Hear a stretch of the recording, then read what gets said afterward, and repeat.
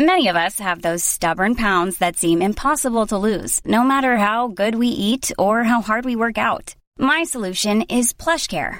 PlushCare is a leading telehealth provider with doctors who are there for you day and night to partner with you in your weight loss journey. They can prescribe FDA-approved weight loss medications like Wegovy and Zepbound for those who qualify. Plus, they accept most insurance plans. To get started, visit plushcare.com/weightloss. That's plushcare.com/weightloss. Burrow is a furniture company known for timeless design and thoughtful construction, and free shipping, and that extends to their outdoor collection. Their outdoor furniture is built to withstand the elements, featuring rust-proof stainless steel hardware, weather-ready teak, and quick-dry foam cushions. For Memorial Day, get 15% off your Burrow purchase at burrow.com/acast, and up to 25% off outdoor. That's up to 25% off outdoor furniture at burrow.com/acast. Welcome to Talking Business, a podcast produced in Melbourne, Australia. The podcast is available on the Acast app, the Apple Podcast Store, or wherever you go to get your podcasts. Or you can get it at the Business Acumen website at www.businessacumen.biz. I am Leon Gettler. My job is to review and monitor the week's news in business, finance and economics. I bring it all to you every week. This is episode number 16 in our series for 2021, and today's date is Friday, May the 21st. First, I'll be talking to Brian Westfall from global consultancy firm Gartner about how Australians and Australian companies are adjusting to working from home. And I'll be talking to economist Saul Eslake about the budget. But now, let's talk to Brian Westfall. Brian, I've read the Capterra survey. The question is, are employees working remotely more productive when they're being monitored? I think what we found is the answer is no. We found during this COVID pandemic that businesses were basically plunged into the deep end on remote work, so to speak. And it's out of the box and they can't put it back in. Employees, they got a whiff of remote working and they love it. So we're not going to go back to what it was like before. So obviously businesses need to adjust. And part of that is the monitoring question. So when it comes to productivity, what we found through our survey findings was that no, employees say monitoring has no effect on how productive they are during a given day. And I can go into more detail for the reasons why that is, if you would like, or please. We can move on. No, please do that. Yeah, absolutely. So the first problem is monitoring productivity is really difficult. If it's a very simple task, say you're someone who assembles boxes, and that's all you do all day is assemble boxes. You measure how many boxes they assembled, and there's your productivity. But the second you add any single wrinkle of complexity, they have meetings, they do multiple tasks, they do more creative work, then companies start using a proxy. They use something like how much time someone spent doing something. And just because someone spent more time doing something doesn't necessarily mean it add more value to the business, as anyone who's been in a meeting that's lasted too long will tell you. So that's the first problem. And then the second problem is it creates an aura of distrust. It says, we're trying to monitor you. We need to make sure that you're productive, and employees aren't going to feel trusted by their managers and their employer when that happens. So for those two reasons, I think there's a very limited path to success with monitoring productivity. So that's not to say employee monitoring is completely useless. I think it does have its benefits, say for reducing harassment, theft, things of that nature. But if you're going to go the productivity route, it's just so difficult to do so. And I don't think it provides value in most instances. Employees generally love remote working. Burrow's furniture is built for the way you live. From ensuring easy assembly and disassembly to honoring highly requested new colors for their award-winning seating, they always have their customers in mind. Their modular seating is made out of durable materials to last and grow with you. And with Burrow, you always get fast, free shipping. Get up to 60% off during Burrow's Memorial Day sale at burrow.com/ACAST. That's burrow.com/ACAST. burrow.com/ACAST. Hiring for your small business? If you're not looking for professionals on LinkedIn, you're looking in the wrong place. That's like looking for your car keys in a fish tank. LinkedIn helps you hire professionals you can't find anywhere else, even those who aren't actively searching for a new job but might be open to the perfect role. In a given month, over 70% of LinkedIn users don't even visit other leading job sites. So start looking in the right place. With LinkedIn, you can hire professionals like a professional. Post your free job on linkedin.com/people today. Yeah, so what we found was 43% of Australian workers transitioned to working from home during COVID that were in like an office-like setting. Of those, 87% would like to continue working remotely at least a little bit when COVID is over. So that goes back to what I was saying before. It's out of the box. Companies can't put it back in the box. They need to adapt some sort of remote work policy, have some flexibility there, or they're going to lose all those workers to those companies that do allow for that flexibility. So what sort of policies should they adopt? It's a good question. I mean, so there's a few challenges, right? First, we mentioned employee monitoring. If you're going to monitor employees, the law obviously says that you have to be transparent about it and say, we're monitoring you for this reason and why. But you need to go further. You need to say, how does this benefit employees? How does this benefit the worker when you're monitoring them? I think a lot of companies skip that step. But if they do that and say, we're monitoring you for this reason, we think it will benefit you and your workplace in this way, then you show the results of that, then you're going to get more buy-in. The second thing is burnout. So we found that remote employees do suffer more from burnout than in-office employees.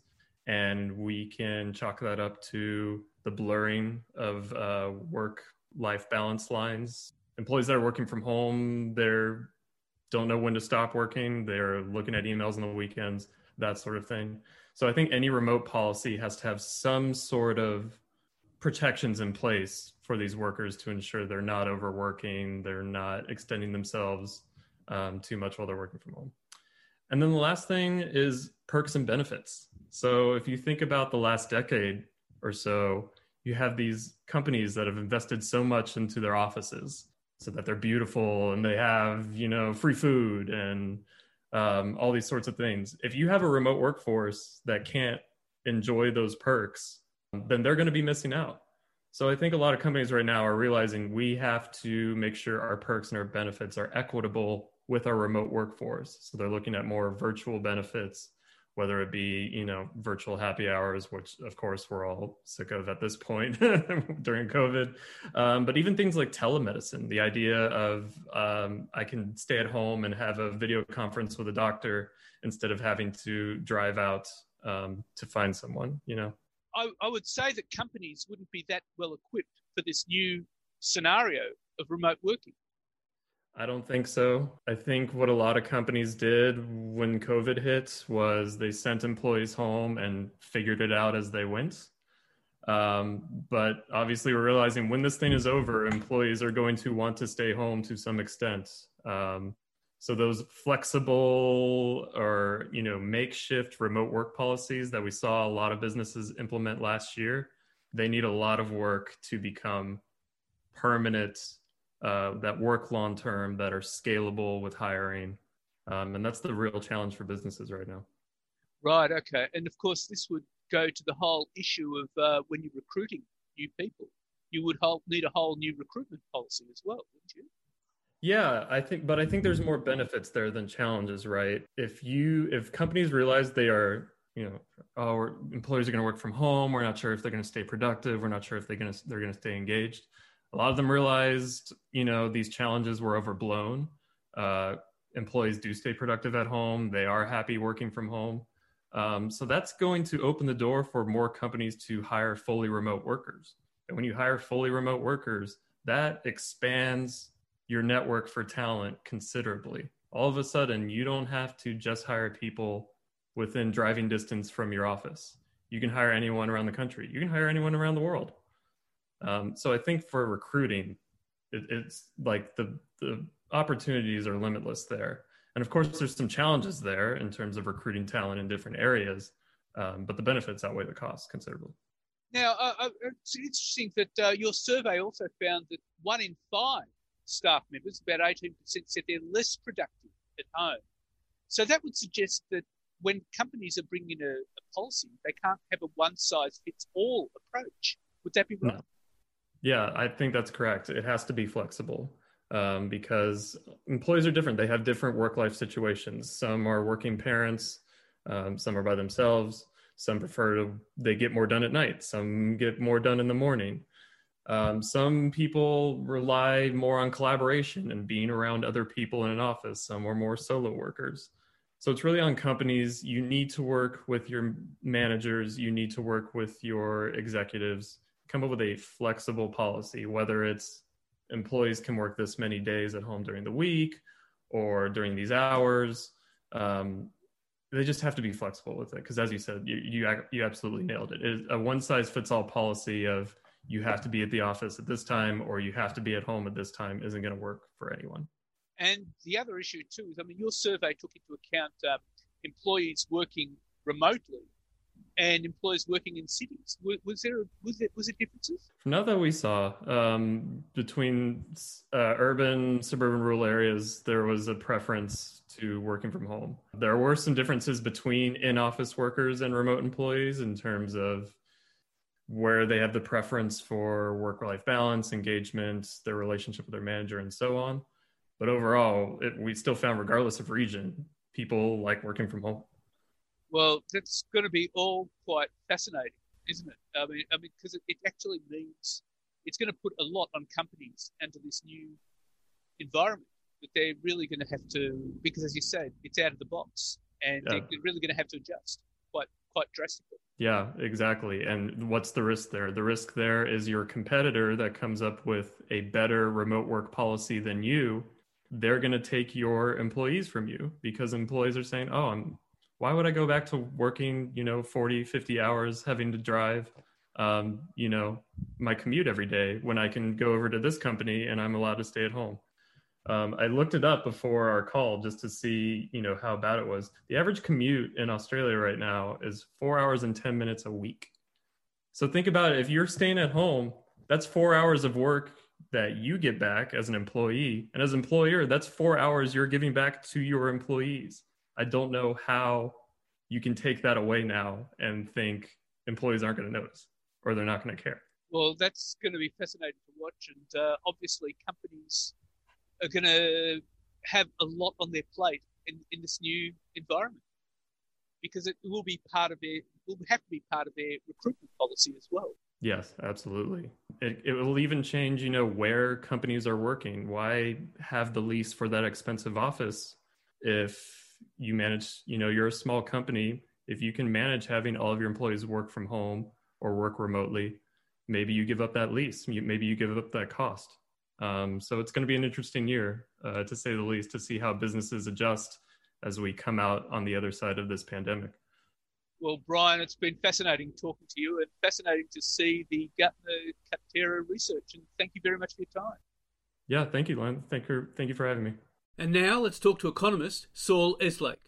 Well, Saul, what's your assessment of this very unusual budget?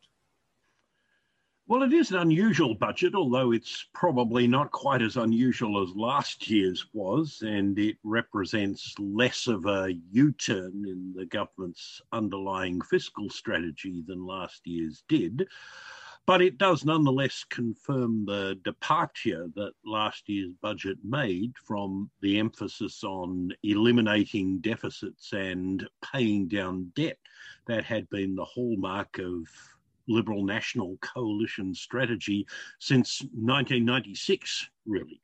And I think the Treasurer has in broad made the right choices in these circumstances. It would have been wrong, economically as well as politically, for the government to have embarked on the task of discretionary budget repair merely because the unemployment rate was now lower than 6%, the threshold which the Treasurer specified ahead of last year's budget, but which we've managed to reach not in mid-2024 as Treasury forecast in last year's budget, but rather by March of 2021. the economy has done better than expected, but we're still a long way away from where we want to be. And I think quite rightly, the government has joined the Reserve Bank in setting a more ambitious, a more challenging target for unemployment than they had previously been willing to sign up to. And because fiscal policy will now, at least for the next year or two, be pointing in the same direction and at the same target as the Reserve Bank's monetary policy settings, I think we've actually got a much better chance of reaching them. Indeed, I think we might reach the target of 4.5% unemployment considerably earlier than the Reserve Bank or the government have specified, which appears to be sometime in 2024. I think we could actually get there by the end of next year, which may present some interesting policy dilemmas for the Reserve Bank in particular. But for the time being, at least, while at some point this government or another government will have to make some politically challenging decisions about cutting spending or raising revenues, this wasn't the time to be doing it.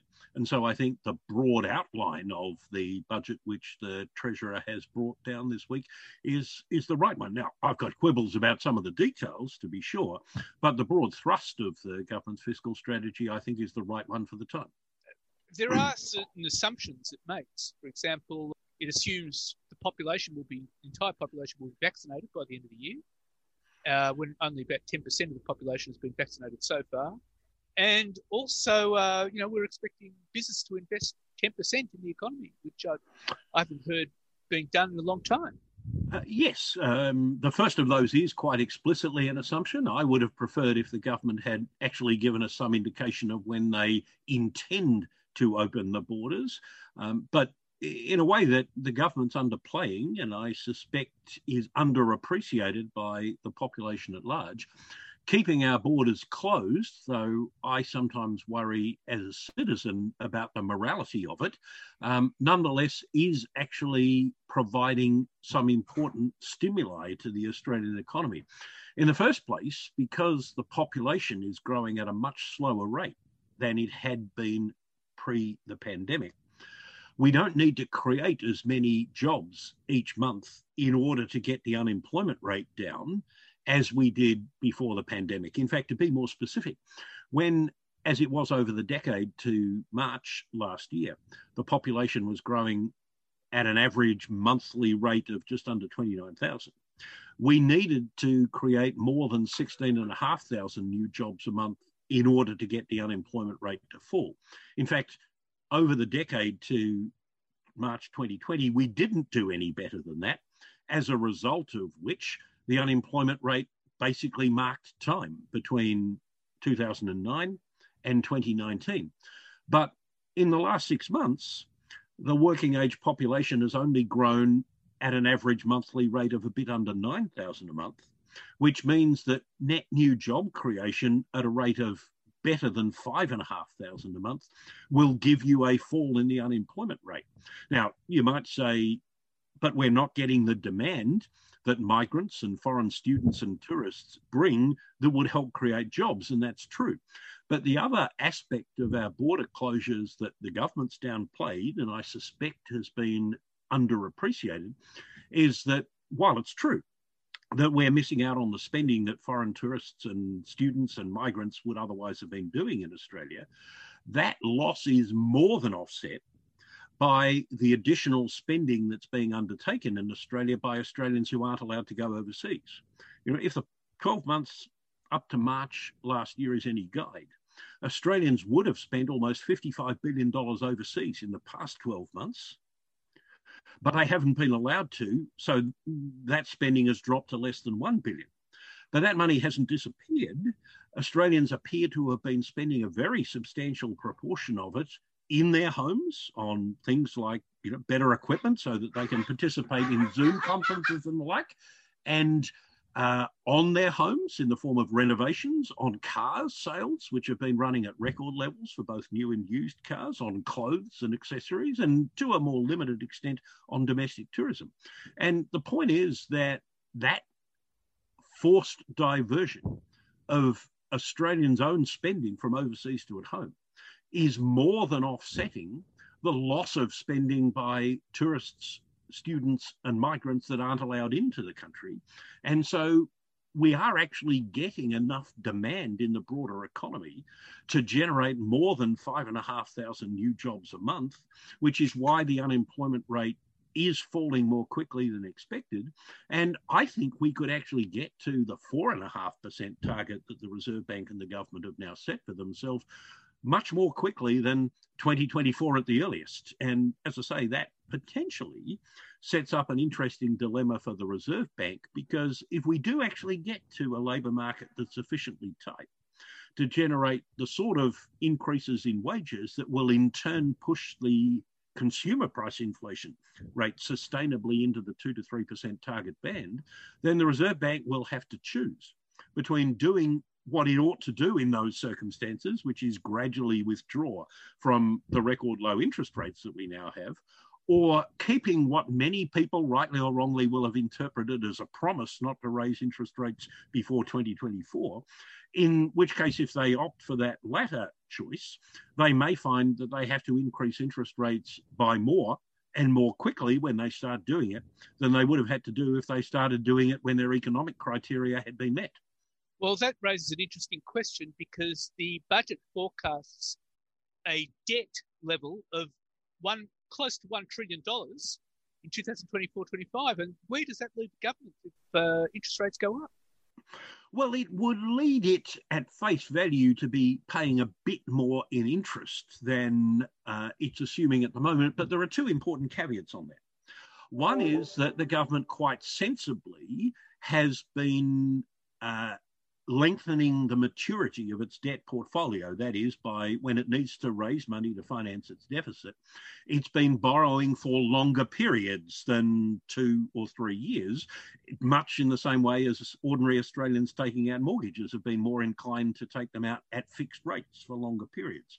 So a rise in interest rates won't initially have the impact on the government's debt servicing costs that you might have thought without knowing that. The other point is that, as the Reserve Bank has been telling us, by the end of this year, the Reserve Bank will itself own about 30% of the stock of government debt outstanding. And although the government will have to pay interest on that debt to the Reserve Bank hands it back every year in the form of the dividend on the profits it makes. So the cost to the government from rising interest rates will, in the near term and in the medium term, be quite manageable and lower as a proportion of Australia's national income than it has been for most of our history, except for that brief period in the early 2000s when the government was a net creditor rather than a net debtor. Nevertheless, the budget deficit will be high for the next decade. I mean, do you expect any budget repair to come in? At some point it has to. But the point on which I applaud the Treasurer's judgment is that that point is not now.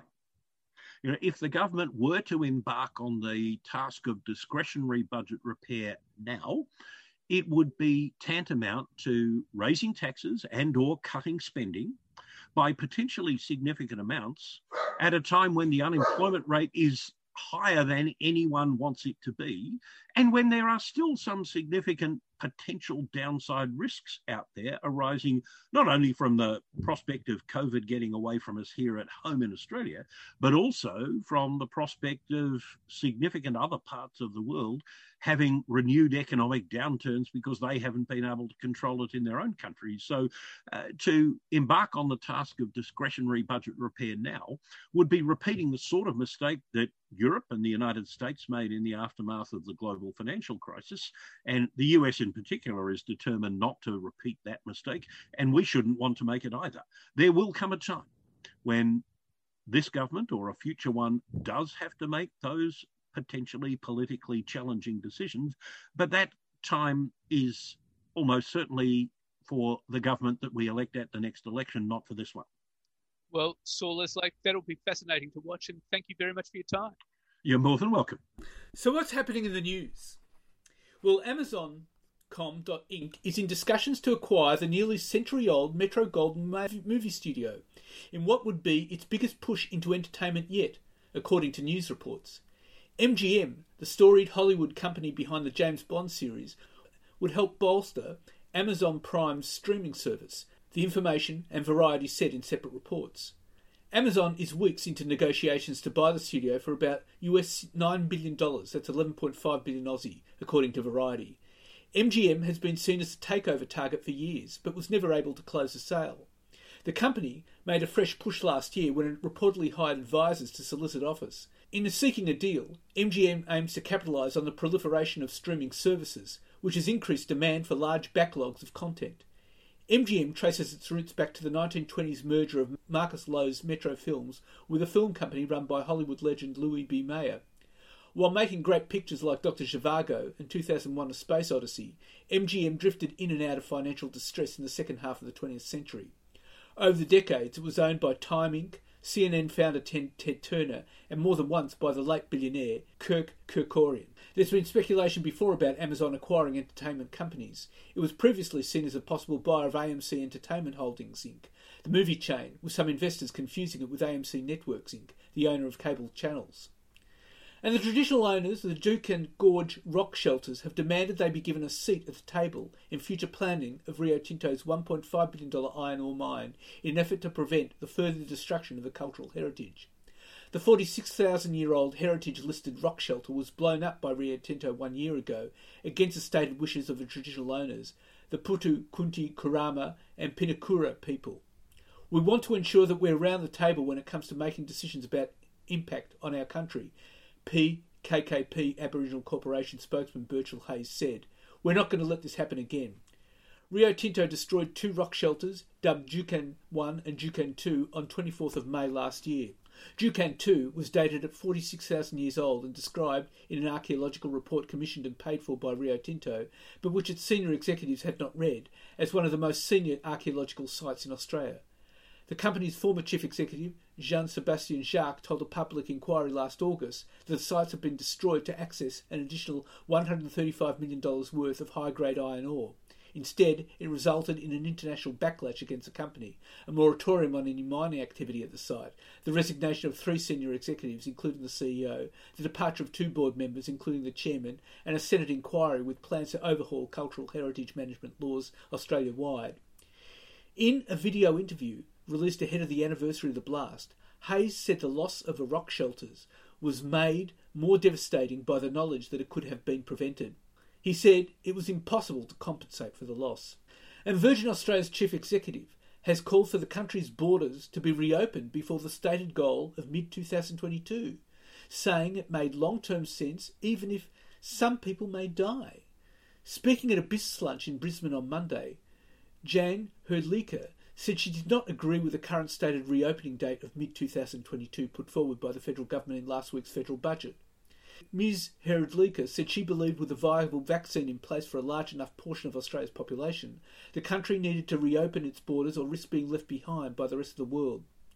The airline boss said as long as vaccination levels were high enough and vulnerable people were protected, the country should take the risk of fully opening again sooner than June 2022.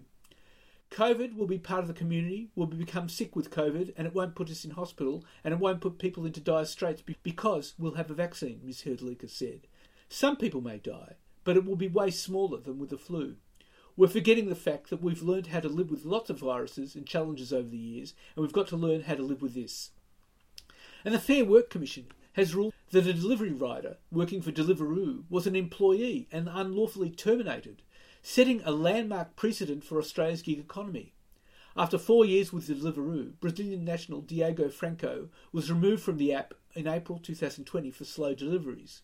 Deliveroo argued it could terminate Franco with just 7 days' notice as he was an independent contractor.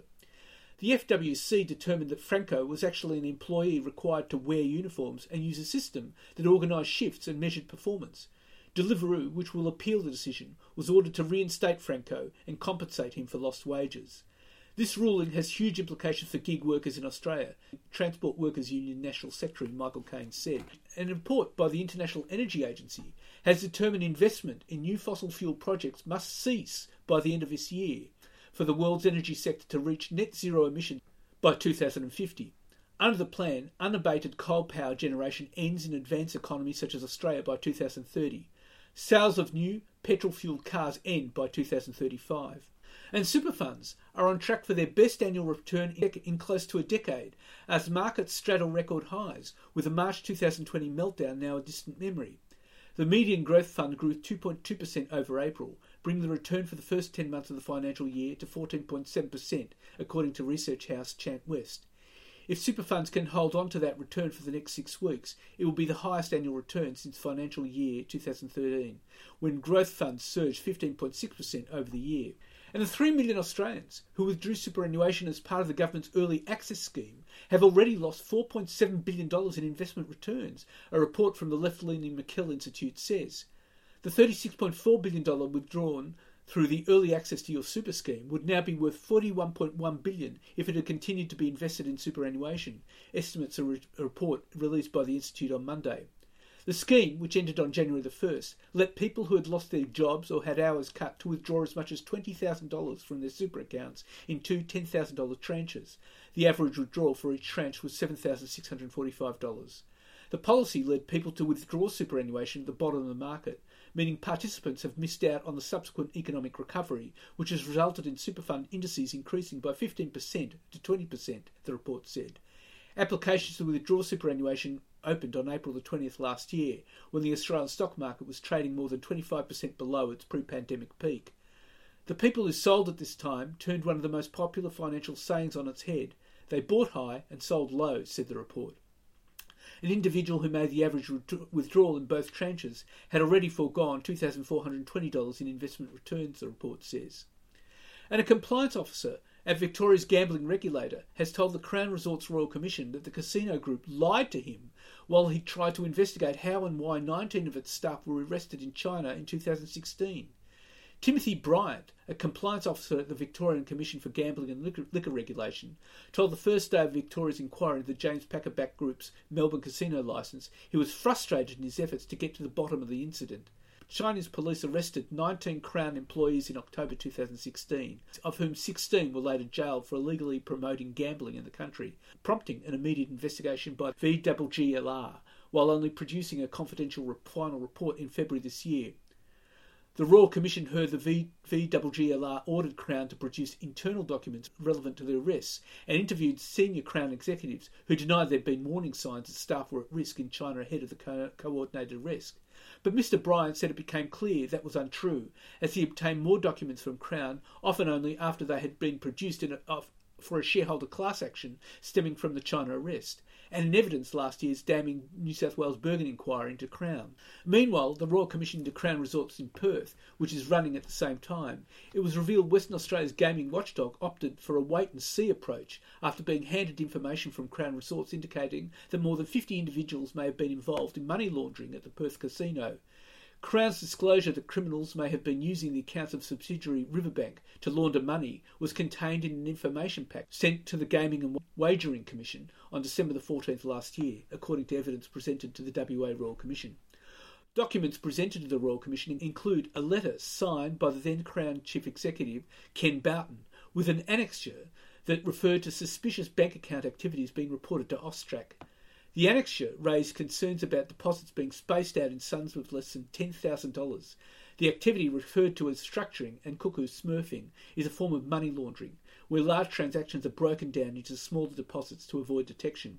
And Crown Resorts has formally rejected Blackstone's takeover offer, but is still considering the Stars merger proposal, the embattled gambling giant told the ASX on Monday morning. The James Packer Back casino giant said the US private equity firm's revised offer of $12.35, up from the initial offer of $11.85, undervalued the company and was not in the best interests of shareholders. The Crown board, led by Executive Chairman Helen Coonan, came to that view after taking considered feedback from shareholders and advice from financial and legal advisors. The board also said it believed Blackstone faced significant uncertainty as to the timing and outcome of the regulatory approval processes. And that's it for this week. And next week I'll be talking to Workspace's founder and managing director Jenny Foley about how many businesses and offices are slowly bringing staff back to work but still haven't figured out that they need to change staff behaviour at work. And I'll be talking to Indeed economist Callum Pickering about the latest labour force and wages figures. In the meantime, you can catch me on Facebook, Twitter and LinkedIn. And if you want, leave a comment. Wishing you all a safe and healthy week and looking forward to bringing you Talking Business next week. Hey, it's Danny Pellegrino from Everything Iconic. Ready to upgrade your style game without blowing your budget? Check out Quince. They've got all the good stuff, shirts and polos, activewear, and fine leather goods, all at 50 to 80% less than other high-end brands. And the best part? They're all about safe, ethical, and responsible manufacturing. Get that luxury vibe without the luxury price tag. Hit up quince.com/upgrade for free shipping and 365-day returns on your next order. That's quince.com/upgrade. Hey folks, I'm Mark Maron from the WTF Podcast, and this episode is brought to you by Kleenex Ultra Soft Tissues, your ally to help tackle your allergy symptoms this season. I love the change of seasons, but nobody loves pollen and all those other things floating in the air that make you sneeze during this nice weather. Kleenex Ultra Soft Tissues are hypoallergenic and allergist approved, so fight back against watery eyes and runny noses without worrying about irritating your skin. For this allergy season, grab Kleenex and face allergies head on.